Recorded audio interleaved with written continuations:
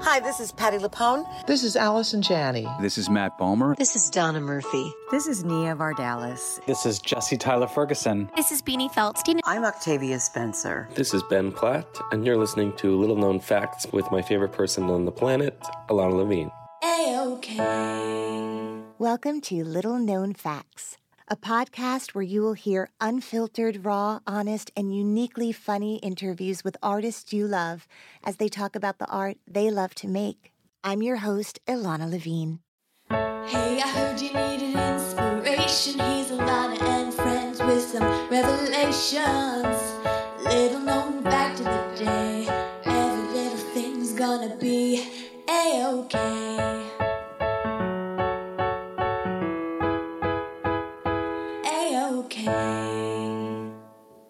Little known fact about my guest today, if ever the expression, the third time is a charm, was meant to be directed at a specific person, this is it.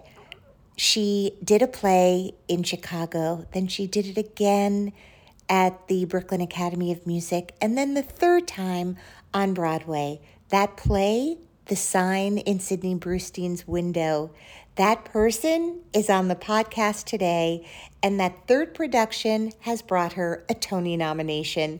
Welcome, Miriam Silverman, to the podcast. A-OK.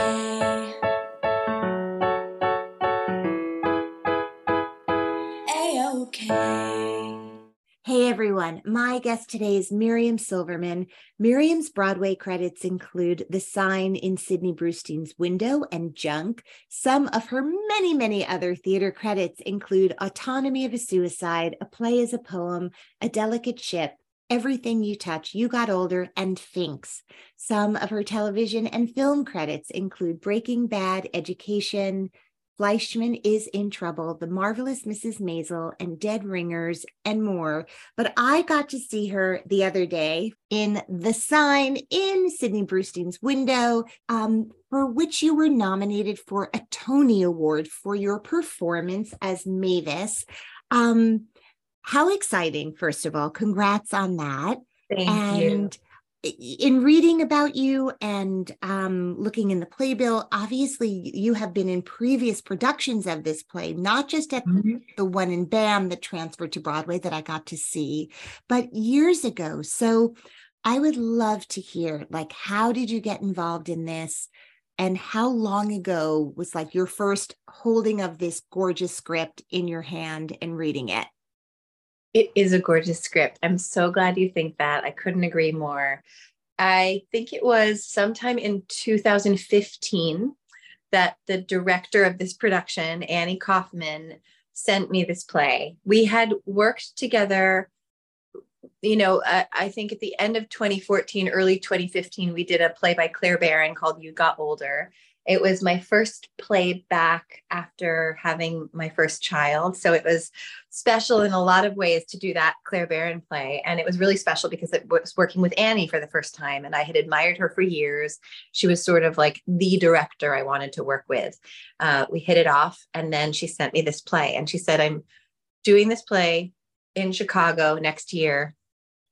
She even, I remember, had this caveat, like, it's not the lead, but it's an amazing part. Read it.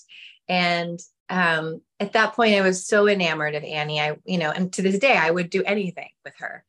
And I read the script and I was blown away. I was almost mad. I was almost angry that I had somehow had a whole theatrical education, that I had gone to, I went to Bronx Science here in New York. And I remember we read Raisin in the Sun. Right. And I went to Brown for college and I took theater classes, and this play had never once come across never on your radar. Never. Right. And I just thought how outrageous in a way, but I've learned over the years since doing it that first time, and then again, how that's actually more often the case. It actually feels like special moments when I meet somebody who does know the play before coming to see this production. Actually, at the luncheon just today, Tony Kushner was giving a tribute to Susan Laurie Parks. But he talked about seeing our play this weekend, and he talked about having read the play years ago and not really, I think he sort of said, I sort of dismissed it. And then seeing the production, it really landed, which is just another reason a reminder that plays need to be seen and experienced and not just read. So I suspect that because this play has barely been produced since its original production in 1964, and it wasn't a play that people could really understand from just reading it, that it has been dismissed, it's been ignored. Right. But I read it ravenously when she first sent it to me. Also with, knowing that there was an opportunity to work with her again on it. I loved it from the start. Working on it back in 2016 in Chicago was marvelous. And then getting to return to it all these years later with a different cast and different input and some different cuts and reworkings, it's been really magnificent. I was so moved by, for folks who don't live in New York and haven't seen this play or might not hold this playbill in their hands, there is a copy of a letter that Mel Brooks and Anne Bancroft wrote to the New York Times, which has only happened like a handful of times in Broadway theater history, where members of the community just respond to critics, not just like word of mouth being like boiling over in anger, but going, you know what, let's spend some of our money and take out an ad to combat the voice of the press. And I thought that was, I literally have a letter right here from Mel Brooks on my wall. I mean, for Miriam Silverman and Alana Levine, people like Mel Brooks are incredibly important to us for so many reasons. And I want to talk about that because, we are often sort of assumptions are made about us because of our names. Now, Your last name is Silverman. You may or may not be a member of the Jewish tribe. I have no idea, but there's always an assumption. Okay. Sure. So in this play, I thought how interesting that here's a case of someone not being limited as a visionary director by someone's name and allowing your name in this program to be Silverman and choosing you to play someone who has some pretty sort of small-minded ideas about those who are different from her, and in this case, people of color or people of Jewish ancestry, and this comes up in the play a lot. And so I just thought, how cool that Annie didn't go, but listen, I can't actually offer you this part because it doesn't quite make sense, right? She saw past that. Yeah, Ilana, I'm so glad you're bringing this up because to me, this has been such a huge element of this journey with this play, both in what I actually think it brings to the production and to my work as an actor, getting to sort of release into a character who actually would hate my people, right? I mean, I guess, my people, my father's side is Jewish from way back. My mother wasn't Jewish, but we grew up in New York City. My brothers went to nursery school at the local synagogue. Like I am Jewish. And to be able to sort of stand on the other side and embody that, it's rare. And it's rare, from a casting perspective. I can tell you, the list is endless, I think, of roles that I have been sort of considered for and in the end wasn't offered or wouldn't even be seen for because of my name. Right. And it's been it's something I've been aware of. It's something when I was getting out of graduate school, even when I was getting out of, you hear stories about back in the day, people changing their names. And even in 2005, when I was getting out of grad school, one or two different people from the industry advised me.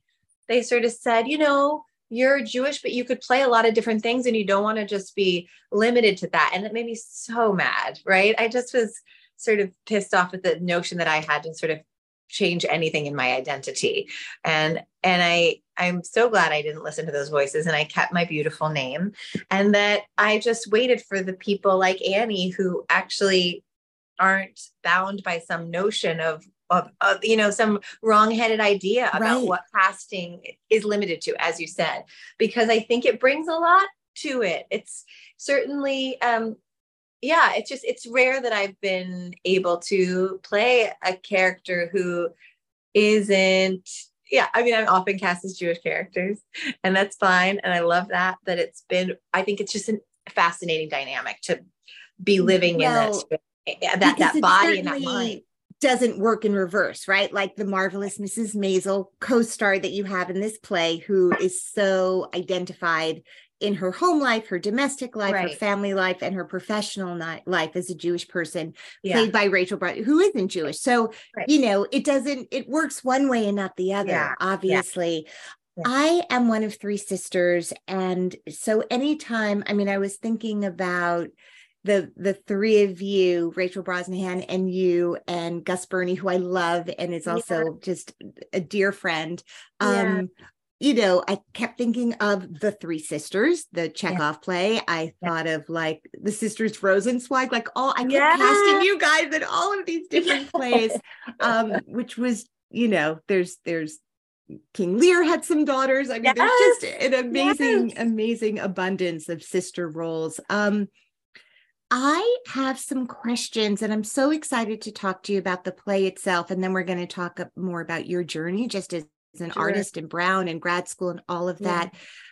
I don't know, how deep in the weeds we should get, because everyone listening will now know who you are, but may not get to see the play. Sure. Sadly. Maybe you guys will record it either from Lincoln Center archives or so people can see Hopefully, it, by the link and get to see it that way. Yeah. I want to know, there are three women in this play who are from the same parents. We hear about the father, and yet if you met them all individually and put them in like a lineup, I'm not talking about visual, what you guys look like, but like you seem to me like you could be, it's in the 60s, but like the Real Housewives of New York, right? Like your character, if we were to put it in modern day, right, is like, feels very, I don't know if she lives in Connecticut, in Greenwich or Park Avenue, but it feels very sort of moneyed and of a certain class. And then Rachel's character, who is married to Sidney Brustein in the play, feels like bohemian artist or wannabe artist in this case, and then finally gives herself permission to be an artist, which is so hard for women still to do, right? Or people to do. And then there's a third sister, played by Gus Burney, who could play a supermodel, but in this case is playing like, an addicted prostitute, right? So they feel like each of them have either created their own identity made from whole cloth once they got out of where they were from, or Sidney Brustein has like a really deep fantasy about who he thinks his wife is. And I wondered if you can talk to, not that three people from the same family, many people who come from incredible families, and then there's like a kid really struggling with addiction or gets into trouble. So I'm not even saying that it would be impossible that any three people from a family could go into such different worlds. But can you tell me from the play, if you use the play as source material, where is this family from? Who are these sisters and where are they from? Yeah, this is great. So they're from Trendersville, Oklahoma, which is a made up place. That place does not exist. Hansberry made that town up. And we learn from Iris pretty reliably that it's Nowheresville. It's just a really small town. Mavis, my character, never talks about where they grew up or anything. She does talk about the dad quite a lot in the second act. And his intellectual, which is exactly the opposite of what Iris has been telling Sydney the whole time. And then there's this wonderful moment where the youngest sister, Gloria, Gus's character, sort of has little nuggets that she offers about the dad that sort of support both sides. Iris even admits that she sort of fabricated a lot of the stuff to fill Sydney's fantasy about who she was. But their stories still don't, even with Iris admitting that she had really exaggerated, their stories don't totally line up. And that is fascinating to me because there's both the sort of fictions that we create as grown-ups about what our childhood was like, as well as the way memory works on us. So it's both what we're actively creating and what we actually remember. I myself have two younger brothers, and we sometimes have very different memories of certain events in our life. And it's so fascinating. And I think there's something of that. I do also think birth order in this particular family with these three sisters really mattered. It's sort of not a coincidence, I think, that the eldest sister my character got out first married well and sort of escaped into a, yes, I mean, whether it's Park Avenue or Connecticut, into a moneyed upper class world. She really climbed that ladder. And Iris has sort of escaped also and is striving in her own way, not for the kinds of things that Mavis wants, but she made it to New York. She's trying to forge her own way. And that Gloria, the younger sister, really feels like she got, left behind and was definitely the most vulnerable to, predators, essentially. You sort of get she tells that story about how she got approached by somebody offering her work, not knowing that it was going to be sex work necessarily. And so it feels like the youngest one was left behind without guidance. You mentioned King Lear and the three sisters. Just like King Lear, the mother is never mentioned in this play, just like in so many Shakespeare plays, but King Lear being one. Mama, there's no mention of Mama in the entire play, which is so interesting. So it's right. I mean, it makes you wonder, was he a widower and he has these three daughters or I mean, right. Like it feels like Sidney's fantasy of his wife. It has this kind of trailer park vibe, right? And, totally. and she comes with one suitcase and flip-flops to, Grand Central and is found. I don't know. It's like really, I think we all come to things through our own lens. And so, like I said, I'm the youngest in my family, actually, and just sort of imagining how these three people navigate the world, age differences aside, from the same roots, whatever that is, and this idea of reinvention. And escapism, right? Like escaping from where. So also in your play is this incredible actor who we find out, we see De Niro in the playbill and you go, is it? Could it? Maybe? Sure. And you're like, I heard he has 7 kids. Why not? Why not one of them be this incredible actor? I would imagine, you're in a play where everyone comes. Like, this is a famous, fancy play with 2 very fancy people above the title, and then a whole gorgeous cast and a glorious director with this amazing BAM track record. So you could probably list a lot of people you've admired who have come to see the play. But can you talk a little bit about having, like, what's it like to be with De Niro's son in a play? And like, is there anything about that other than the obvious, which is this kid is incredibly talented. He's amazing.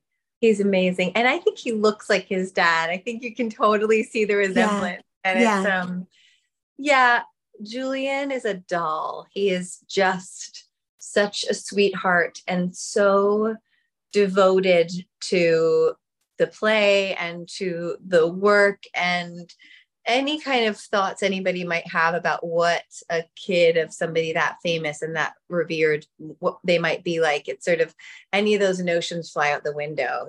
He couldn't be more down to earth and just kind of available and sweet. And it is nice. I mean, sometimes between Rachel and Oscar and Julian's family friends, I never know who's here for who, we all found out after the fact that Steven Spielberg came to our matinee last Wednesday. And I guess he knows Rachel and Oscar a little, so he wrote them a note.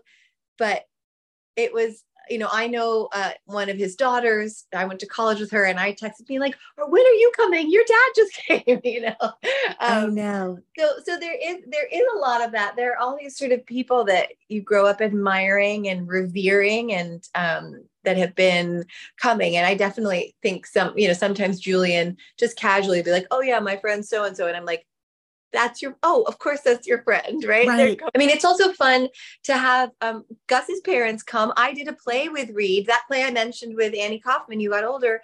Reed was my dad in that.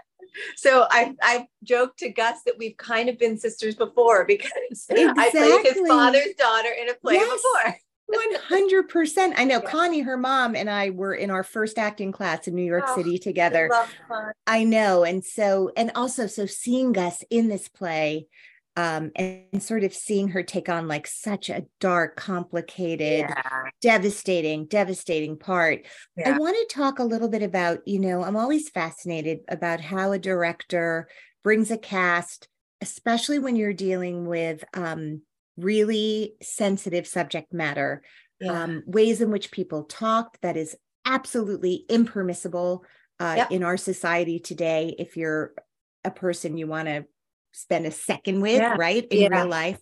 So, and then just using language that isn't familiar because of when the play was written. But there's so much language and racism and politics that are just so far from what is right. I mean, it covers everything in this play. It does. So early on, I mean, you'd already had the benefit of doing a production of this play and knowing what it is for an audience to like absorb the pain and power of these words. How does a glorious director like Annie Kaufman sort of get you all at the beginning? Like, here's how we're going to do this. Here's how we're going to make it safe in the rehearsal room.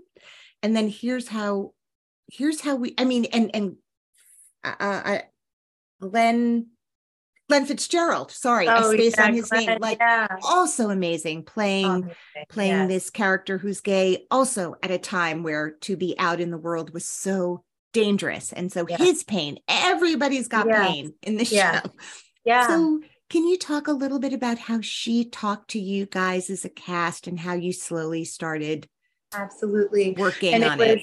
Yeah. And it particularly starting to play this, now, because even when we did it in 2016, I think it was handled sensitively, but we now are in a world where you have HR and EDI or DEI, whatever order the initials happen to be in for equity, diversity, and inclusion, coming in and working on shows. And this is my first play back since COVID. I was doing a play when things shut down.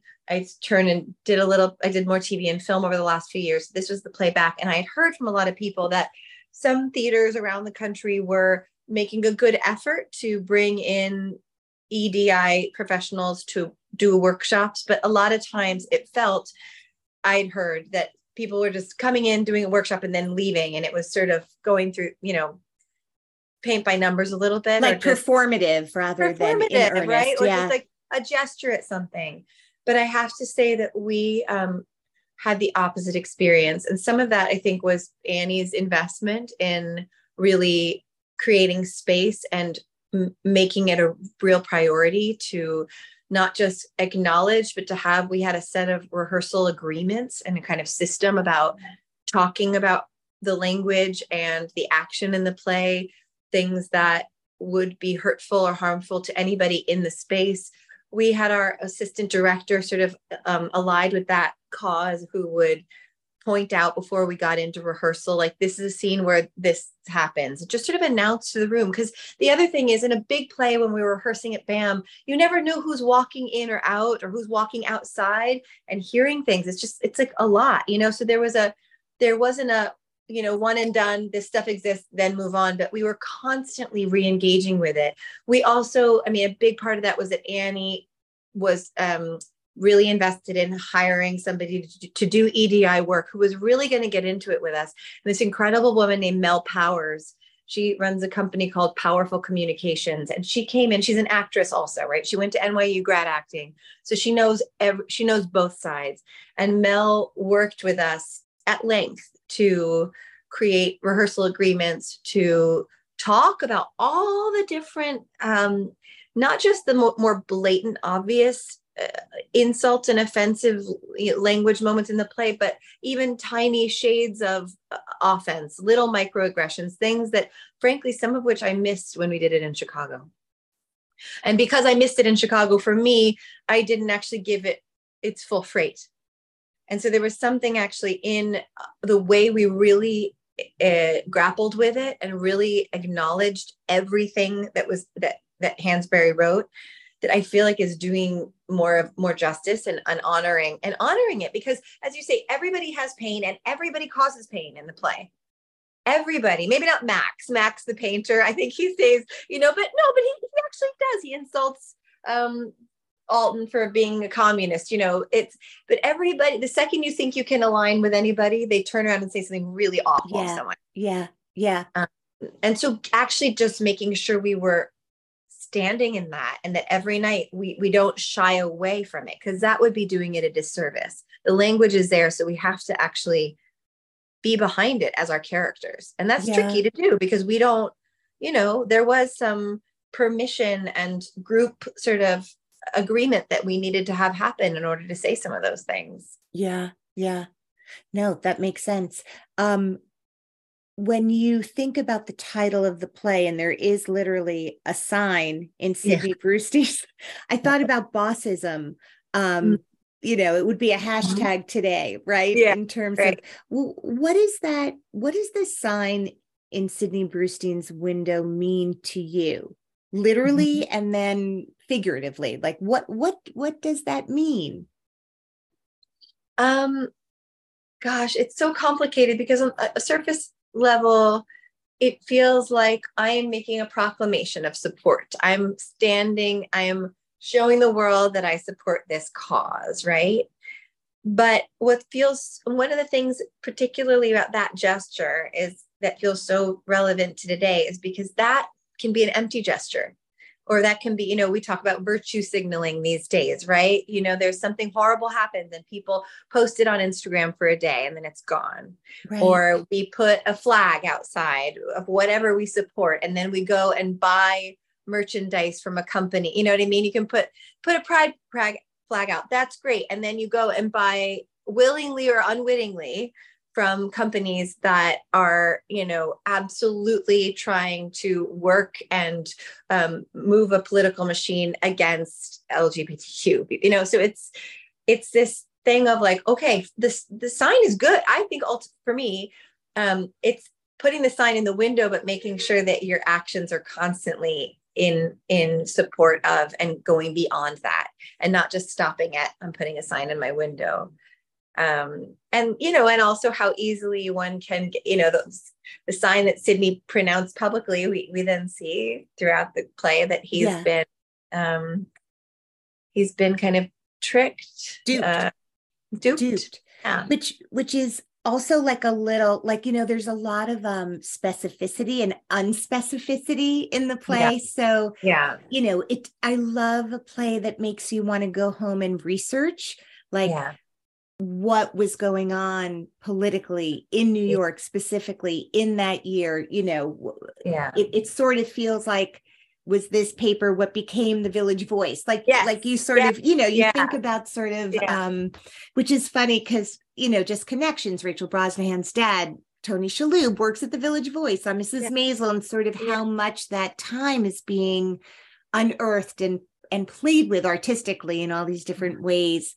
I obviously, it is not yours to speak about why they wanted to do this play, but can you talk a little bit about the pairing of Oscar and Rachel and Sure. the fun of that, and sort of why you think they both came to this piece, and how you and Rachel kind of formed a family, and you and Oscar worked on the adversarial love-hate family relationship? I think the first, Annie had been trying to get this play done in New York since our production in 2016. And I can tell you that we did a reading in 2017 at the Roundabout with Ben Stiller in the lead role. And I was brought in to do that reading as Mavis, and it went really well, and everybody's excited about it, and it was going to be in the season. And then, if I recall correctly, something that Ben was directing shifted its dates, and then the dates didn't line up with Annie's dates because she was directing something else. And it was one of those just cluster moments where it's like it, and then nothing could give. And so it got postponed. And then I think it just continued to not line up. And then the pandemic happened. And I think at that point, from what I learned only recently, Ben Stiller, I think when BAM was then interested again, I think around 2021, maybe, no, must have been 2021 that BAM was sort of, David Binder, they were really talking about doing it. And I think Annie approached Ben about it again. And he said, I can't do it, but you should talk to Oscar Isaac. And that I only learned recently is how we got Oscar. I think they sent Oscar the play, Oscar read it. And I think he talked about this the other day. He read it and just felt like like his whole body felt like engaged with it. And so he was on board. And then I don't know whose brilliant idea it was to approach Rachel, but someone had that genius idea. And I remember doing a reading, an informal reading with the two of them and some other actors in 2022, early 2022 or late 2021. So a full year or something before we did the BAM production, where I think it was sort of for them to decide whether to sign on. And I think just even reading it in an office, it felt palpable how amazing the play was. And I think they both just fell in love with it and wanted to do it. And so it's been a thrill. It helps that both of them are really amazing people, not just amazing actors, but they actually are just good, fun, loving, supportive, open and generous people. And that's, that's everything that set the tone for the whole process. It's what has made the whole company feel like a family. It's made being Rachel's older sister who loves her very fiercely easy, and Oscar's so fun and so playful that it's like easy to connect with him on stage and off, and really to have fun and just to play and to be very alive and spontaneous. I love that second act scene that is just the two of us. It's so fun because I never know what's going to happen exactly, and that's such a joy. Does the cast have any pre-show rituals that they do? Yeah, we all warm up together every show. On 2 show days, we just do it before the first show because, as Kate Wilson, our amazing voice coach, always sort of reminded us, you don't need to warm up again. Like the matinee, you're warm.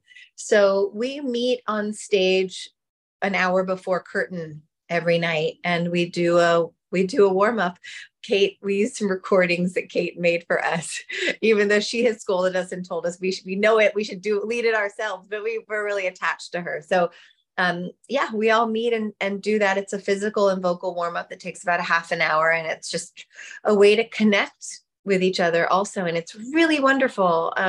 Sort of something you do in grad school, and then in the professional world, sometimes companies do that and sometimes others. And I've missed it a handful of times just because sometimes I'm trying to spend time with the kids or, right. Family demands. But on the few occasions I've missed it, I've been really bummed. And it's taken me a little while to sort of like settle in. Yeah. Because it's an important part of the evening, I think. Also, I don't think what people realize, and it's the thing I also love, is so you're on stage making breathing sounds and physical movements, while ushers are often like unpacking playbills from cartons. Yes. And so there's the creative team on stage doing their thing, and then there's the people who the audience interacts with before you begin, who have just watched what you're doing. And you get to know some of it. Like you then have relationships with ushers in front of house and house managers, because when the house is open just to the family that is involved in the play, and then it gets taken back by stage management and house management for the audience. And there's that moment where it goes from our house to your house and then everyone's house. And I just feel like I'm just remembering so like having a sense memory of also the sound of playbill boxes being opened up while you're doing your breath. It's all happening. I know. Well, then this really magical thing happened because it moved from BAM unexpectedly and quickly. You had that thing where theater opens and you are able to grab it. Your producers are able to grab it and raise the revenue to do so.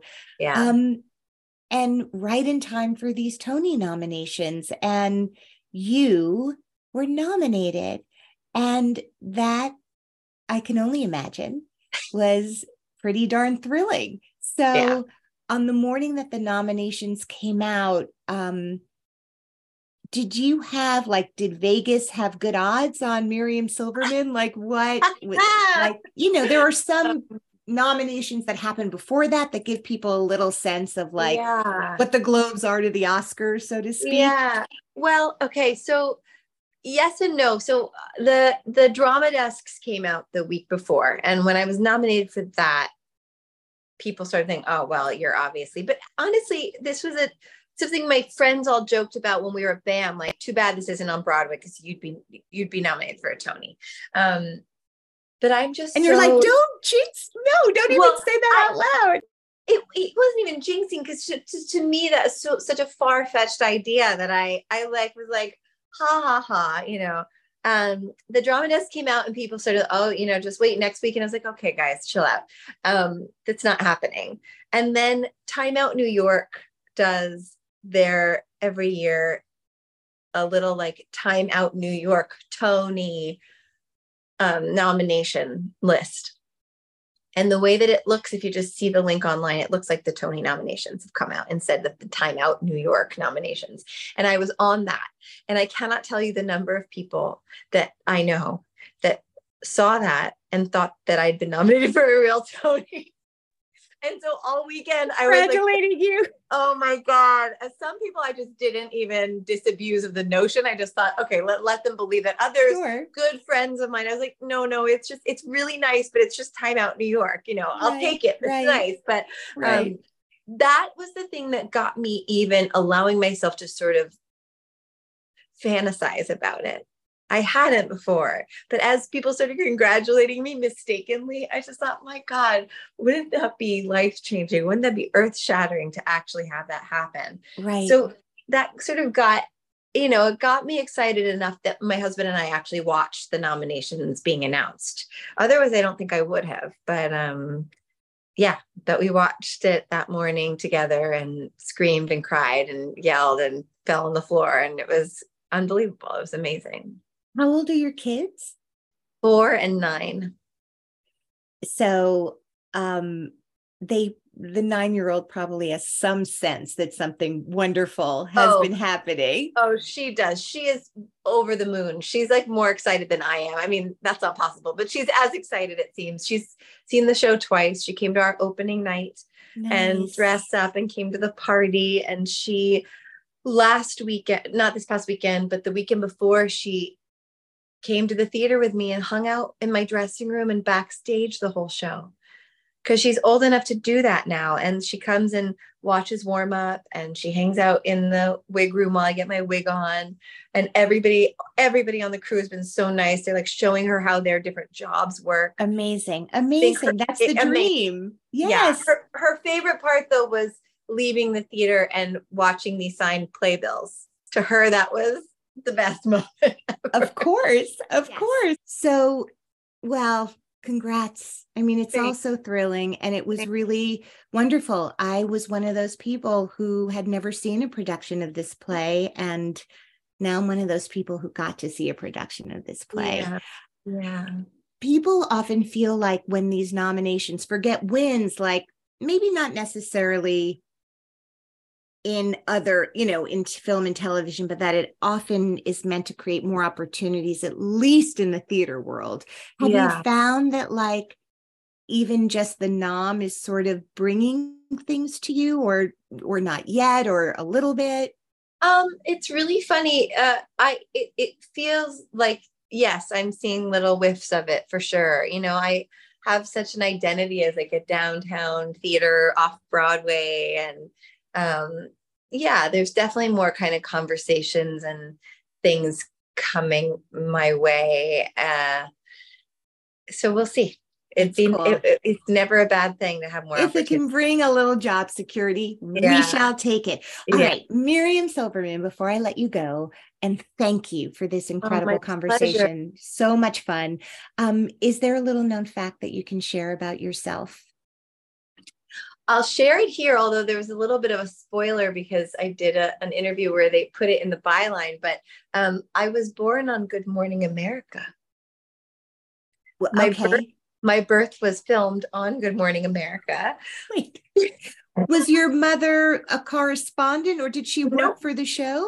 No, my mother was one of a few women who in New York City in 1978 were considered very old at the age of 35 to be having their first child. Yeah. Oh my God. And so old, so fascinating that it was newsworthy. That it was newsworthy that they followed a few of these women who they went to my mom's OBGYN and asked for him to ask some of his patients who were old geriatric. I mean, they're still geriatric, right? Like they still call it, for my kids, I was geriatric pregnancy, but anything over 35 still, I think is, but it was shocking. And I think they're referring more to the eggs than the human. Of course. Right. Carrying them. But anyway, we need to talk about changing terminology. Like it's time. We do. But it was just so rare and shocking that they followed her around. And so I had a camera crew filming my birth. And then I went on, they brought me and my parents on to the show when I was like a week old or something like that. Yeah. Wild. Is this like something that's on YouTube? Thank God it's not, but I have a VHS somewhere. We were trying to unearth it. Isn't that weird? Yeah. Wow. Yeah. Wow. Well, I love that you have that. And how strange, how strange. Yeah. Well, I'm really glad you were born and that I got to see you in this play and all the other things I've been able to see you in, and we'll get to see you in, and congrats on all of it. And thank you for being on the show today. Thank you so much. It was a pleasure. So nice chatting with you, Alana. Thank you. Of course. Until next time. A-okay. Little known fact, now you can watch hours and hours of my interviews with your favorite artists as they talk about the art they love to make on YouTube. That's right, I have a YouTube channel. It's called Little Known Facts with Alana Levine. Catchy, right? Subscribe and enjoy. Little known fact, if you want to donate to the podcast, just go to littleknownfactspodcast.com/donations. Thank you so much in advance for your generosity. Have a great day. Clouds can make the wind blow, bugs can make the grass grow. So, there you go. These are little known facts that now you know. This episode of Little Known Facts was edited by Nicholas Clark. We record in New York City. The Little Known Facts theme song was written and recorded and sung by Georgia Famusa with backup vocals by Caleb Famusa. Thank you.